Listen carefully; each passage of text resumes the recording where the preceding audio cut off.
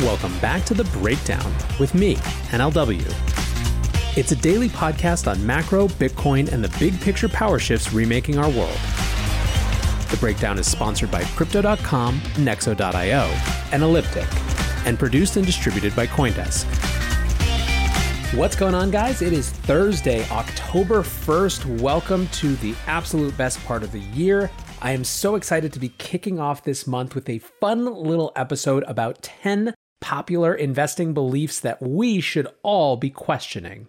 Now, there's no brief today, even though right as I was about to record, I saw some late breaking news that the CFTC was going after BitMEX, and there's a lot of stuff that we could talk about, but I wanted to kick off this month with a fun, high-level show that was inspired by a tweet from Morgan Housel of the Collab Fund.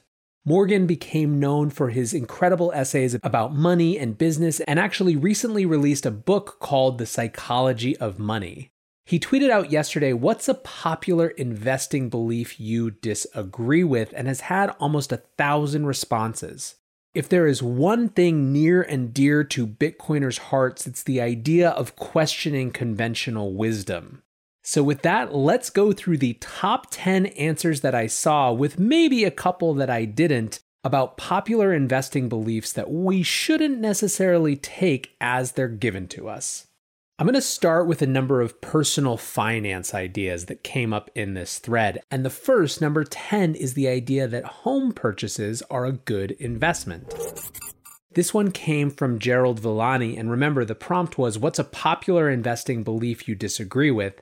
And Gerald wrote that buying a home is better than renting. Rarely do they consider costs of landscaping, snow removal, remodels, roof repairs, etc., etc., etc. Buying a home is a lifestyle choice. I wanted to get into this because I think it's one of the more interesting long-term business or economic psychology questions that's shifting with millennials and might shift even farther with Gen Z. There are certainly the sort of cost-based arguments that Gerald was making, but there's also other arguments against home purchases as the centerpiece of people's personal financial strategies. First is about where else that money could be going. And for some, the key thing here is that it's an investment that doesn't produce a cash flow. Really, the investment side of a personal home that you're going to live in is just the idea that home prices will continue to rise. In a world of sort of endless asset inflation like we've seen, maybe that's fine, but you still have to sell it to actually realize that gain. And you're ultimately going to have to buy another house to live in or live somewhere else. So in that way, it's not kicking off cash like some other types of investment might. All that said, there are two shifts that need to happen to break this conventional wisdom down. The first is a long-term aspiration shift. The idea of home ownership as the centerpiece of an American dream obviously has huge roots and origins, and although those have changed over time, they still do persist for a lot of people. A second shift, though, which I think is actually even more enabling than an aspiration or a narrative shift, is that we simply need better rental options for houses that aren't in cities. We live, for example, 2 hours north of New York City, and there simply isn't a realistic rental market in the long term for the types of home options that we're interested in. Ultimately, however, that is simply a supply and a demand issue, and there's some evidence, especially in the post-COVID-19 world, that we're going to see a lot more rental options in the suburbs and in rural areas. Unfortunately, on the way to that being a mature market, you could see those rental companies actually also in the short term driving up home prices for buyers because they're scooping up all the available inventory, which is at historic lows. Next up on our list of popular investing beliefs that we should be questioning is that passive index investing is a good way to build wealth.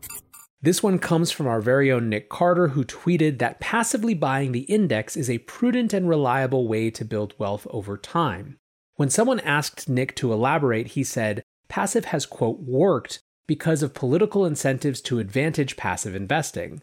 More rotation into index buying, the better it looks. But the fundamentals are the same.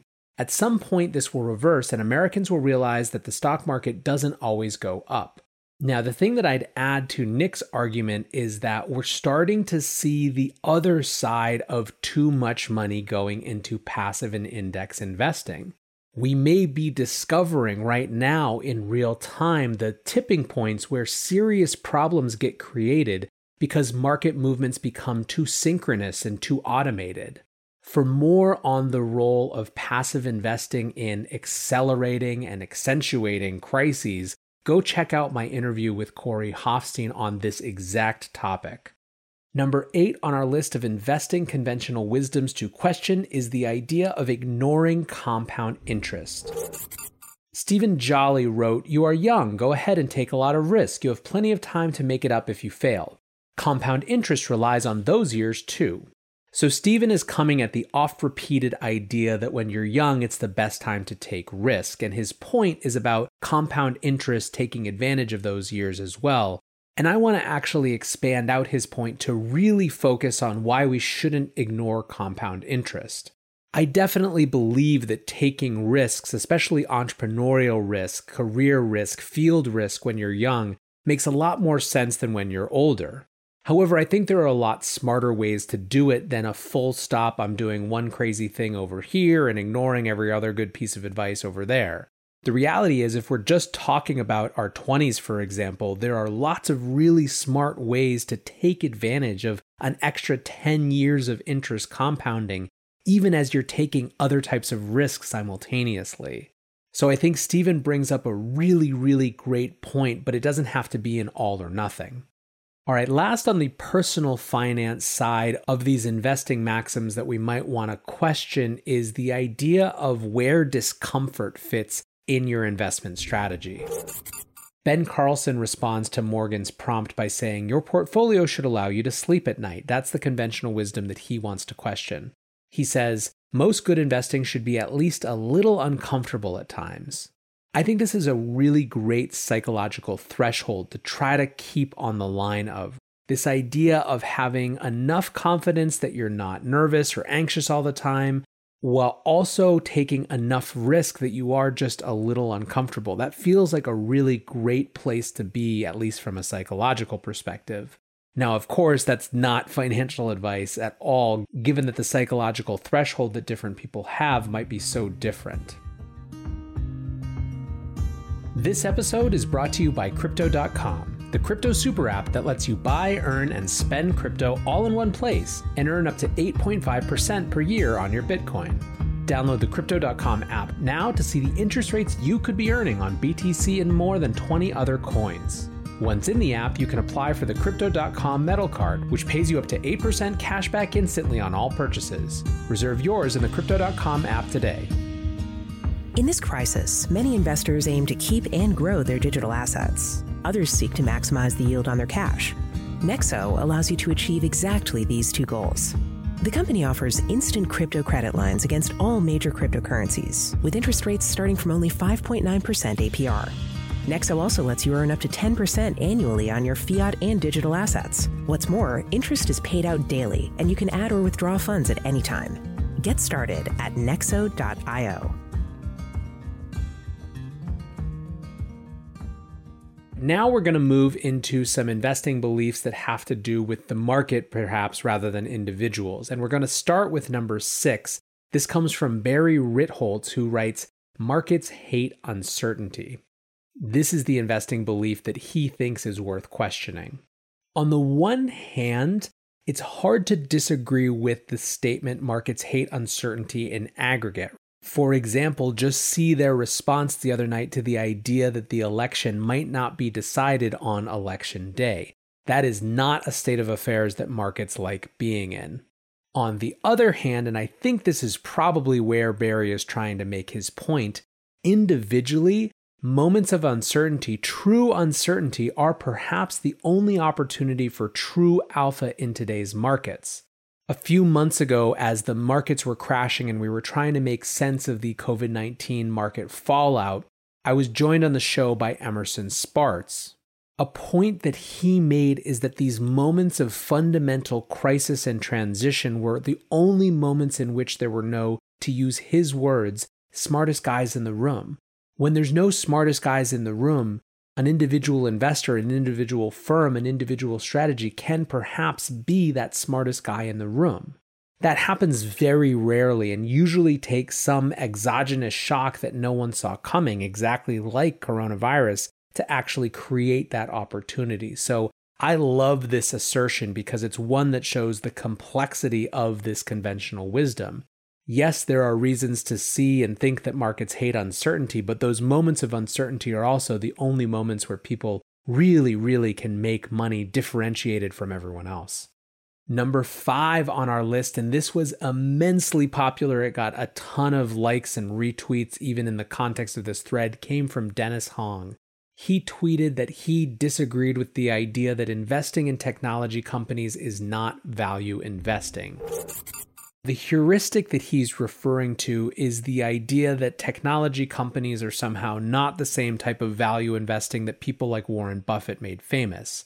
Warren Buffett is famous himself in part for not liking those new technology companies. And in particular, it has to do with valuations of technology companies. The expected multiples that you get from a quote-unquote tech company can often be much higher than other types of companies, and value investors have traditionally bristled from that. The issue, of course, is that this designation has a lot more to do with market wisdom than it does with actual factual reality. Basically, everything is a technology company, and that's especially true now in the internet era, but that's always been true. The history of energy shows great examples of this through and through. How can you not say that a shale company is, at least in some ways, a technology company? It's predicated on a new technological process. What's more, in a world where everything is being automated and transformed, where every industry is subject to change on the basis of technology, we need a better understanding of these terms.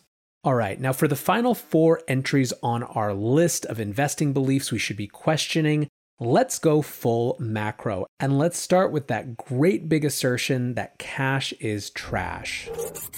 In the context of Morgan Housel's thread, it was Douglas Bonaparte, the financial advisor, who brought this up, but the phrase itself was made famous by Ray Dalio in January.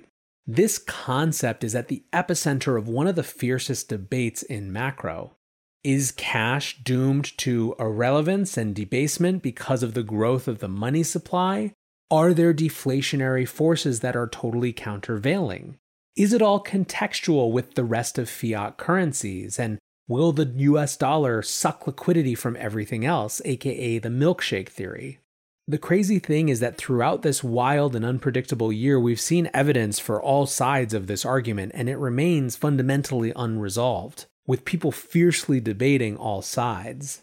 There's a reason that the breakdown keeps coming back to this question. It's because it's so rare to see something with such different perspectives from people who might otherwise agree on lots of issues. So if any investing belief deserves to be continuously questioned and reevaluated, it certainly is everything having to do with cash and more broadly, the US dollar.